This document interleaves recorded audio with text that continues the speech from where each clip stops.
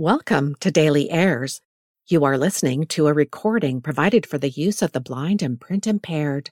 Materials or items read on Airs LA are the copyright property of the original authors and publishers. No unauthorized use or duplication is permitted.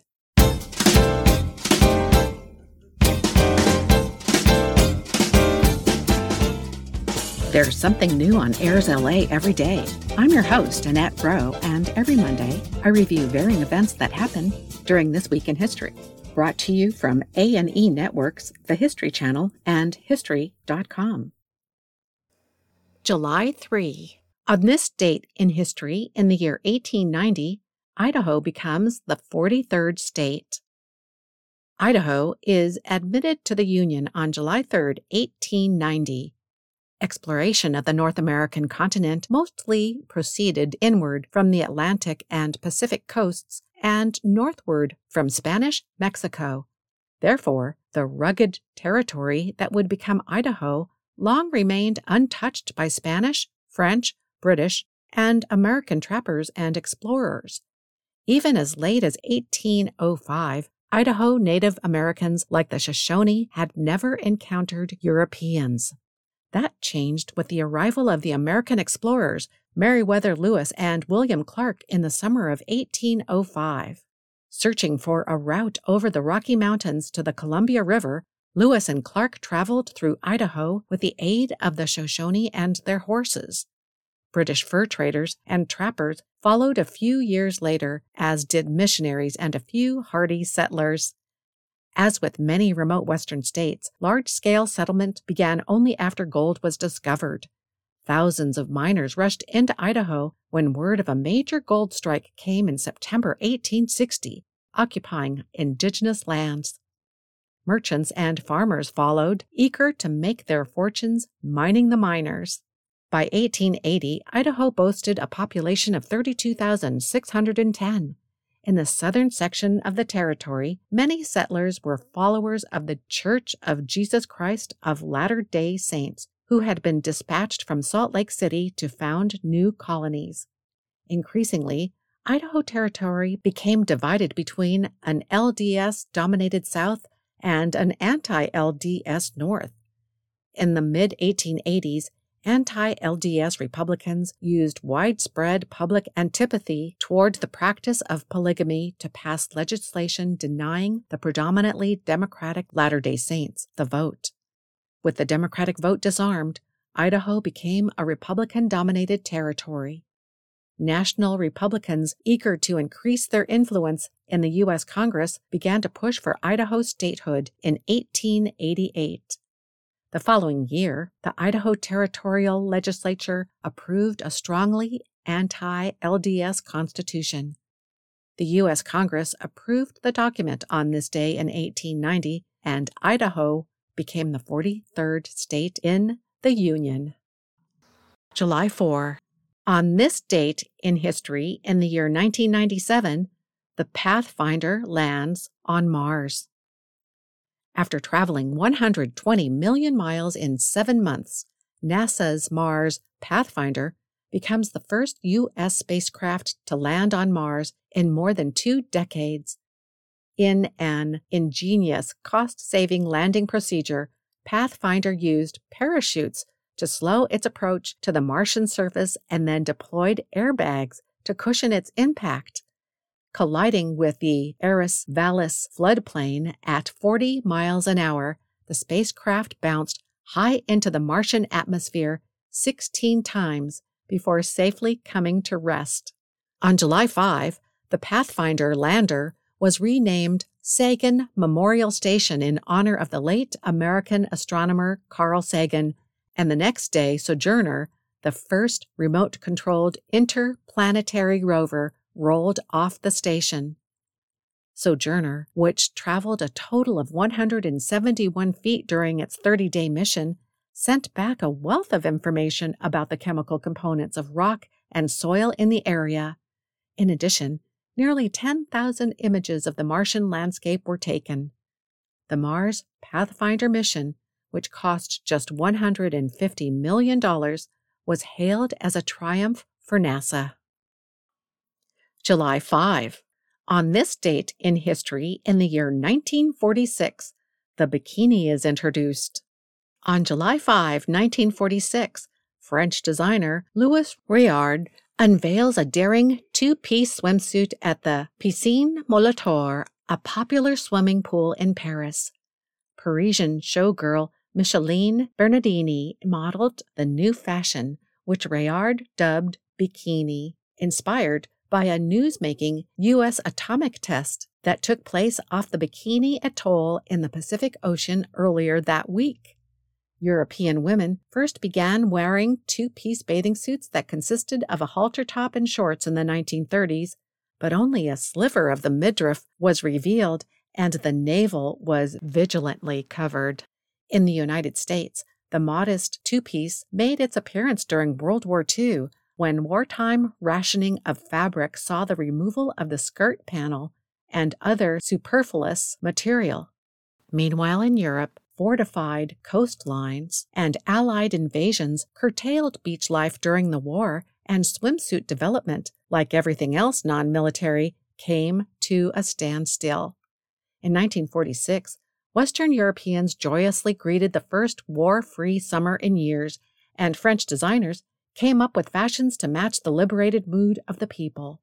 Two French designers, Jacques Heim and Louis Réard, developed competing prototypes of the bikini. Heim called his the Atom and advertised it as the world's smallest bathing suit. Réard's swimsuit, which was basically a bra top and two inverted triangles of cloth connected by a string, was in fact significantly smaller. Made out of a scant 30 inches of fabric, Réard promoted his creation as smaller than the world's smallest bathing suit. Réard called his creation the Bikini, named after the Bikini Atoll. In planning the debut of his new swimsuit, Réard had trouble finding a professional model who would deign to wear the scandalously skimpy two-piece, so he turned to Micheline Bernardini, an exotic dancer at the Casino de Paris, who had no qualms about appearing nearly nude in public. As an allusion to the headlines that he knew his swimsuit would generate, he printed newspaper type across the suit that Bernardini modeled on July 5 at the Piscine Molitor. The bikini was a hit, especially among men, and Bernardini received some 50,000 fan letters. Before long, bold young women in bikinis were causing a sensation along the Mediterranean coast. Spain and Italy passed measures prohibiting bikinis on public beaches, but later capitulated to the changing times when the swimsuit grew into a mainstay of European beaches in the 1950s. Réard's business soared, and in advertisements, he kept the bikini mystique alive by declaring that a two-piece suit wasn't a genuine bikini unless it could be pulled through a wedding ring. In prudish America, the bikini was successfully resisted until the early 1960s, when a new emphasis on youthful liberation brought the swimsuit en masse to U.S. beaches. It was immortalized by the pop singer Brian Hyland, who sang Itsy Bitsy Teeny Weeny Yellow Polka Dot Bikini by the teenage beach blanket movies of Annette Funicello and Frankie Avalon, and by the California surfing culture celebrated by the rock groups like the Beach Boys. Since then, the popularity of the bikini has only continued to grow. July 6. On this date in history, in the year 1994, Forrest Gump opens, wins Tom Hanks a second Oscar. On July 6, 1994, the movie Forrest Gump opens in U.S. theaters. A huge box office success, the film starred Tom Hanks in the title role of Forrest, a good-hearted man with a low IQ who winds up at the center of key cultural and historical events of the second half of the 20th century. Forrest Gump was based on a 1986 novel of the same name by Winston Groom, who, like his main character, grew up in Alabama and served in the Army during Vietnam.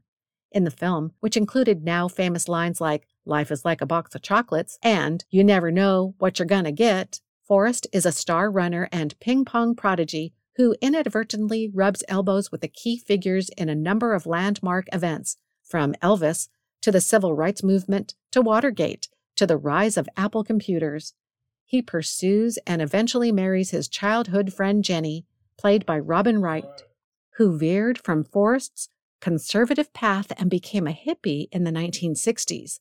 Some commentators argued that Jenny's eventual demise was a statement about the counterculture movement in America. Forrest Gump received 13 Academy Award nominations and took home 6 Oscars, including Best Picture, Best Actor in a Leading Role, and Best Director.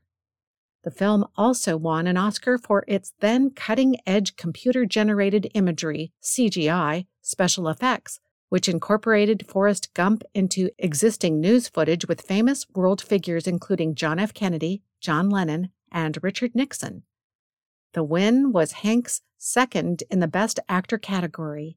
A year earlier, the actor had nabbed an Oscar for his starring role as a lawyer with AIDS in Philadelphia in 1993. With Forrest Gump, Hanks became only the second actor after Spencer Tracy to win back-to-back Oscars. July 7. On this date in history, in the year 1930, the building of Hoover Dam begins. Over the next 5 years, a total of 21,000 men would work ceaselessly to produce what would be the largest dam of its time, as well as one of the largest man-made structures in the world. Although the dam would take only 5 years to build, its construction was nearly 30 years in the making. Arthur Powell Davis, an engineer from the Bureau of Reclamation, originally had his vision for the Hoover Dam back in 1902, and his engineering report on the topic became the guiding document when plans were finally made to begin the dam in 1922. Herbert Hoover, the 31st President of the United States and a committed conservationist, played a crucial role in making Davis's vision a reality. As Secretary of Commerce in 1921, Hoover devoted himself to the erection of a high dam in Boulder Canyon. The dam would provide essential flood control, which would prevent damage to downstream farming communities that suffered each year when snow from the Rocky Mountains melted and joined the Colorado River. Further, the dam would allow the expansion of irrigated farming in the desert and would provide a dependable supply of water for Los Angeles and other Southern California communities. Even with Hoover's exuberant backing and a regional consensus around the need to build the dam, congressional approval and individual state cooperation were slow in coming. For many years, water rights had been a source of contention among the western states that had claims on the Colorado River. To address this issue, Hoover negotiated the Colorado River Compact, which broke the river basin into 2 regions, with the water divided between them. Hoover then had to introduce and reintroduce the bill to build the dam several times over the next few years before the House and Senate finally approved the bill in 1928. In 1929, Hoover, now president, signed the Colorado River Compact into law, claiming it was the most extensive action ever taken by a group of states under the provisions of the Constitution permitting compacts between states. Once preparations were made, the Hoover Dam's construction sprinted forward. The contractors finished their work 2 years ahead of schedule and millions of dollars under budget. Today, the Hoover Dam generates enough energy each year to serve over 1 million people and stands, in Hoover Dam's artist Oscar Hanson's words, as a monument to collective genius exerting itself in community efforts around a common need or ideal. July 8. On this date in history, in the year 1776, the Liberty Bell tolls to announce the Declaration of Independence. On July 8, 1776, a 2,000-pound copper and tin bell, now known as the Liberty Bell, rings out from the tower of the Pennsylvania State House, now Independence Hall, in Philadelphia, summoning citizens to the first public reading of the Declaration of Independence. 4 days earlier, the historic document had been adopted by delegates to the Continental Congress, But the bell did not ring to announce the issuing of the document until the Declaration of Independence returned from the printer on July 8. In 1751, to commemorate a 50-year anniversary of Pennsylvania's original Constitution, the Pennsylvania Provincial Assembly ordered the bell to be constructed. After being cracked during a test and then recast twice, the bell was hung from the State House steeple in June 1753. Rung to call the Pennsylvania Assembly together and to summon people for special announcements and events, it was also rung on important occasions such as King George's III 1761 ascension to the British throne and, in 1765, to call the people together to discuss Parliament's controversial Stamp Act. With the outbreak of the American Revolution in April 1775, the bell was rung to announce the battles of Lexington and Concord. Its most famous tolling, however, was on July 8, 1776, when it summoned Philadelphia citizens for the first reading of the Declaration of Independence. As the British advanced towards Philadelphia in the fall of 1777, the bell was removed from the city and hidden in Allentown to save it from being melted down by the British and used to make cannons. After the British defeat in 1781, the bell was returned to Philadelphia, which served as the nation's capital from 1790 to 1800. In addition to marking important events, the bell tolled annually to celebrate George Washington's birthday on February 22nd and the 4th of July. The name Liberty Bell was first coined in an 1839 poem in an abolitionist pamphlet. The question of when the Liberty Bell acquired its famous fracture has been the subject of a good deal of historical debate. In the most commonly accepted account, the bell suffered a major break while tolling for the funeral of the Chief Justice of the United States, John Marshall, in 1835, and in 1846, the crack expanded to its present size while in use to mark Washington's birthday.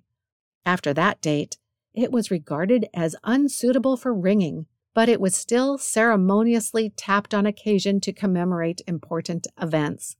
On June 6, 1944, when Allied forces invaded France, the sound of the bell's dulled ring was broadcast by radio across the United States. July 9. On this date in history, in the year 2000, Venus Williams wins Wimbledon for the first time. Her victory over defending champion Lindsay Davenport made Williams the first black female Wimbledon champion since Althea Gibson won back-to-back titles in 1957 and 1958. Overcoming a tough childhood in Compton, California, Williams became a champion women's tennis player with 7 Grand Slam single titles, 16 Grand Slam doubles titles, and 4 Olympic gold medals. Williams and her sister Serena are considered 2 of the greatest tennis players of all time. Williams was born on June 17, 1980, in Linwood, California. Her father, a self-taught tennis coach, trained his daughters on the local courts. When Williams was 10 years old, the family relocated to West Palm Beach, Florida, so Venus and Serena could attend a tennis academy. By the age of 10, Williams's serve topped off at an impressive 100 miles per hour. Thanks to that serve and athletic prowess on the court, Williams was 63-0 on the United States Tennis Association Junior Tour. On October 31, 1994, Williams turned pro at age 14. In 1997, she became the first woman since Pam Shriver in 1978 to reach the final of her first U.S. Open. In 1998, she won her first Grand Slam at the Australian Open. A year later, she won the French Open women's doubles tournament with her sister.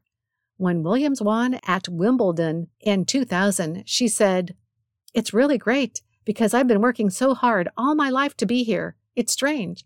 I'd go to bed at night and I'd dream I'd won a Grand Slam, but when I woke up, there was a nightmare. Now I don't have to wake up like that anymore." That same year, she went on to win the U.S. Open, 2 gold medals at the 2000 Summer Olympic Games in Sydney, and signed a $40 million scholarship deal with Reebok. In 2011, Williams revealed she was battling Sjogren syndrome, a chronic, incurable immune system disorder. Many expected her to take a step back from tennis. Instead, she went on to win gold at the 2012 Summer Olympics and the women's doubles title at Wimbledon. And that wraps up our This Week in History podcast for July 3rd through July 9. If you'd like to learn more about Airs LA, including streaming audio, podcasts, and more, we invite you to connect or follow us on LinkedIn, Twitter, Instagram, and Facebook social media platforms. This podcast is for the sole use of our blind and print-impaired audience. Any unauthorized use is prohibited. I'm Annette Rowe, and I'll return next week to bring you more events that happen during Next Week in History. Until then, thanks for listening.